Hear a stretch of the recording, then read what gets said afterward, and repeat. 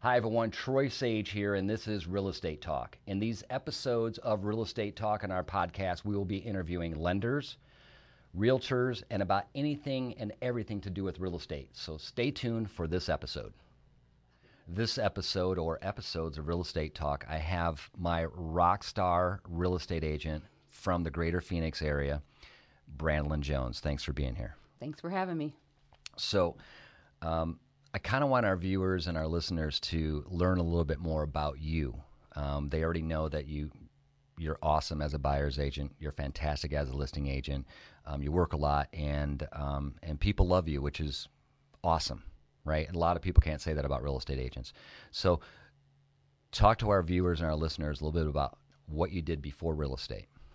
So before real estate, I actually was in recruiting. I did medical healthcare recruiting. From there, I actually had a little jaunt with the Arizona Department of Juvenile Corrections. Well, you were a correctional officer? Yes, the ninja, Brandy the ninja, the correctional officer with juveniles. Okay. And then from there, you went where? From there, I went to work for a major medical pharmaceutical company. And then you and I, as we know, brother, sister, we had a dream and put this real estate team into action. Yeah, and that's something that we don't hide, but it's not the forefront of our business. That's right. So you tell your story of how you got into real estate when we talked about you coming and getting involved in this beautiful industry, and then I'm going to kind of give my pitch on that as well. You're going to put the twist on it, right? Yeah, I'm gonna give my perspective. Well, I watched you do it for so many years. I also watched you do your previous love of your life, which is, traveling and being that rock star that you were. But the real estate business, I watched you do it. We talked about it for so many years, years and years. We're going to get together. We're going to be that, bomb brother sister team. We just never found the time. And a couple years ago, we just put our heads together and said it's probably a good time to do this. The funny thing about it is I don't think that either one of us thought it would really come into fruition. We talked about it for so many years, and then we just pulled the trigger and made it happen. Well, yeah, and I tell this story because that's exactly what happened. We had talked about it for years, and I think at one point you called me and said, "Hey, I'm thinking about getting into insurance sales." Right. And I said, "Great, get into insurance sales, and I can refer buyers to purchase insurance."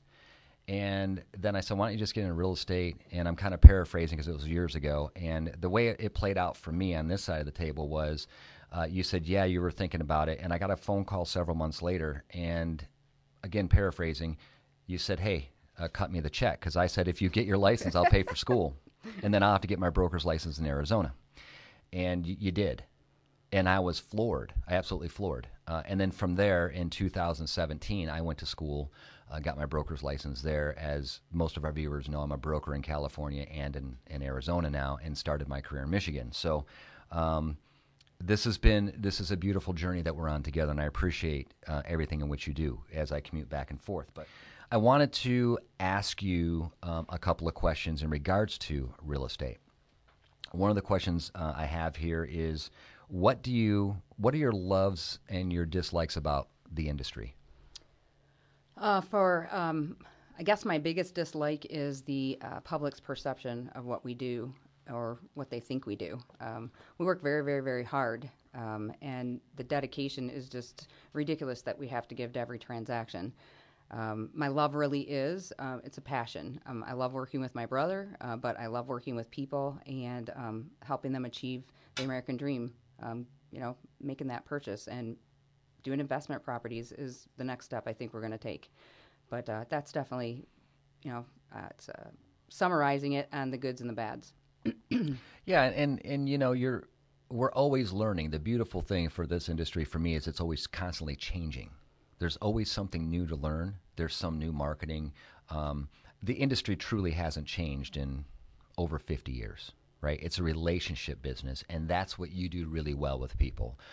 You build a strong bond and a relationship with them, and every top producer I've ever worked with in all the years I've done this, that is what they're great at, is a relationship. So hats off to you on having that. I think it comes inherently with your personality, which we'll talk a little bit more about in one of the episodes, or maybe continued. But just for an idea, there has been memes all over Facebook and all over the media, and you and I laughed about this earlier. There's a picture of a guy with a cigar and a bunch of money, and then the next picture is him in his Lamborghini, and the next picture is him in this big mansion, and it says what the public thinks we do. Like we sit on our butt and we smoke cigars, and then it says what we really do, and it's a guy in a tank top basically digging ditches, and then he's working all these hours, and then the last picture is him with like a check for like $500. And for some real estate agents, they'd be really better off working at Walmart because they don't engage in the industry. They think it's really simple. So for our viewers and listeners, how many hours do you put in on average a week? At least 70 or 80. I mean, we're working 10, 11, 12-hour days. And that's just to make something happen. Doesn't count the time you're putting into once you have something rolling with a client. So it's more than a full-time job.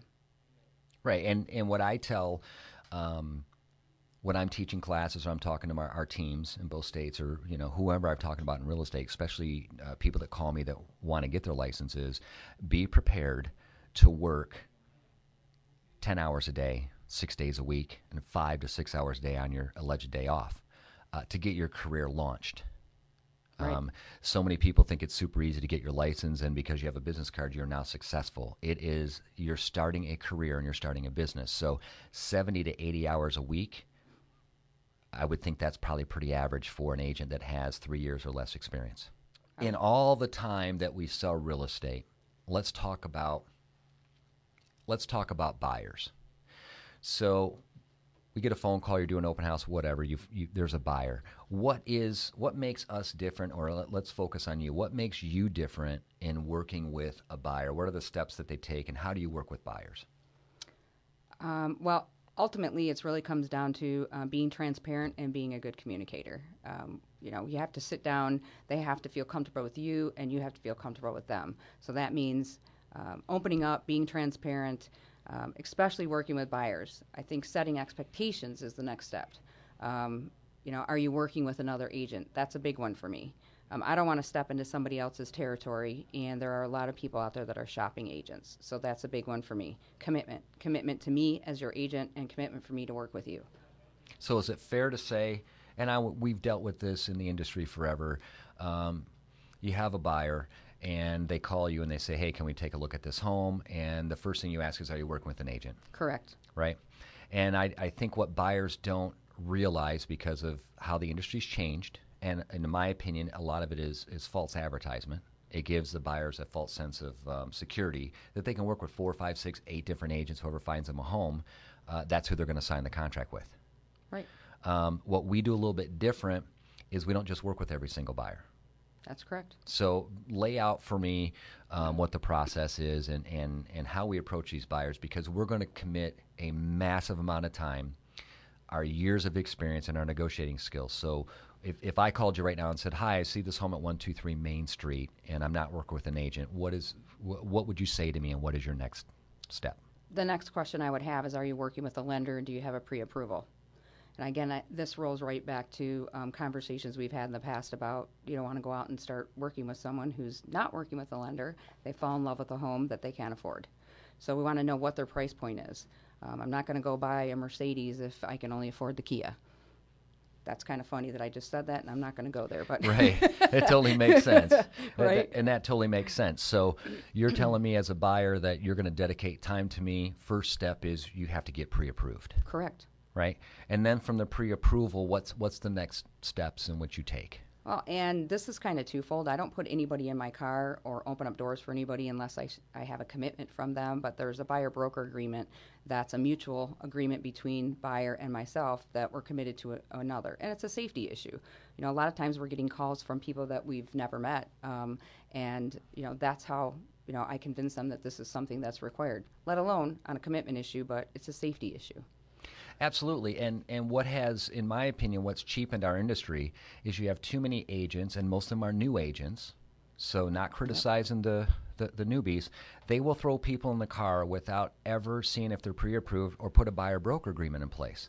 And truly, all the buyer-broker agreement says that, Brandelyn, you're going to dedicate time to find them a home, and they're going to use you as an agent. But it's a free employment contract because the seller pays your commission. one of the advantages that you and I are talking about when they work with you in the greater Phoenix area is the fact that just because a property's on the MLS doesn't mean there isn't more inventory. That's right. So what do you do if I said I'm looking for a 4-bedroom home with a pool in Surprise or whatever area, it doesn't matter, Cave Creek, Surprise, anywhere in the greater Phoenix area, and I can't find anything on the internet?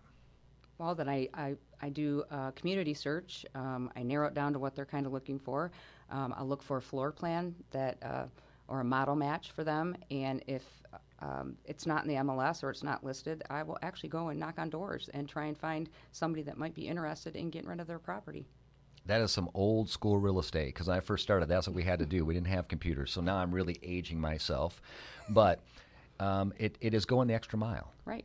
And that is why we have a system in place. It's always about establishing the game plan. Right. So if I'm telling you I want a beautiful 4-bedroom home, minimum 3,500 square feet with mountain views and a pool, and there's nothing available, what you're saying is you're going to actually get on the phone or drive neighborhoods and knock on doors and see if anyone's even considering selling their property. Absolutely. Yeah, there's not many agents that that really do that at all, and I think both of us can agree to that. We see thousands and thousands of agents get in the business and then get out. So the buyer-broker agreement is not anything scary. Nope. The getting approved is necessary. Absolutely. And there's safety issues, right? I mean, not just women, but men as well, but more so women. You have freaks that target agents, so you want their information. And what you and I have discussed before is if someone's not willing to sign a buyer-broker and they're not willing to get pre-approved, why would you, one, work for free, and two, put yourself at harm's way? You don't know who this person is. Exactly. It's the same conversation that we have with sellers when they're prepping their property, and we ask them to take down all their personal pictures and put stuff away. Because what happens is once we shoot video and pictures of their property, when we mark it on the internet, it only takes a millisecond that it's on the internet, and somebody can download it. And we don't want, for the safety of the family, we don't want people looking at pictures on the wall. Right. And not only that, when they're at the property, even like awards, I've worked with lots of veterans, and they have all kinds of beautiful, they've got medals, they've got awards, they've got all the things that they've accomplished. Same with sports players. We've worked with plenty of sports athletes as well. And people walk into a room, and they become in awe with what's on the wall, and they forget they're looking to buy a home. Yep. So there's lots of things that there's a list of things that you do very different than the other agents, and it's always focused on the safety of the client and financially their best interest. Yep. So we've reworked a few things in the past couple of years. I had to change the name from the Troy Sage team to Sage and Associates. And when we put that together, I came to you and I came to other team members and said, I'd like to come up with a slogan. And we actually hired a marketing firm that talked to you and talked to the other agents, and they came up with this marketing firm. Do you want to tell our viewers and our listeners what this is? It's a combination of both of our personalities, I guess. And people know that sometimes I can be a little off the chain, and I do a little of that sprinkling. So we have, the Troy, where we invest in you from the time we meet till the time we close. And then you have Brandy, who just comes in there and sprinkles and says, and then we celebrate together. And then we celebrate together. So you've known me my whole life. And I'm not much of a celebrator. I'm a high D personality. I'm very driven, and let's get this deal done. Let's protect the clients and this and that. And I don't take a lot of time to celebrate. So I want to thank you for adding that sparkle to my life. And I can tell you that it has trickled down to the team members because I just work. And this little tagline, then we celebrate together, I'm glad you guys like it. We love it. For me, my celebration is making sure the homeowner has their keys and they're smiling, they're happy, and I'm back going to the next deal. So I appreciate you helping me with this. I truly do appreciate you on this team. You're a true leader, and as we build this business, there'll be a lot more podcasts with you in it. So thank you for being here. And if anyone in the greater Phoenix area needs any information on real estate, they can contact you direct or contact me. As our viewers may or may not know, I split my time. And super happy to have you on the team. Thank you. Thanks for having me. This is Troy Sage with Real Estate Talk. If you have any questions, comments, or concerns, please reach out and email them or give me a call. I appreciate you watching the video. Please subscribe, and as always, make it a great day.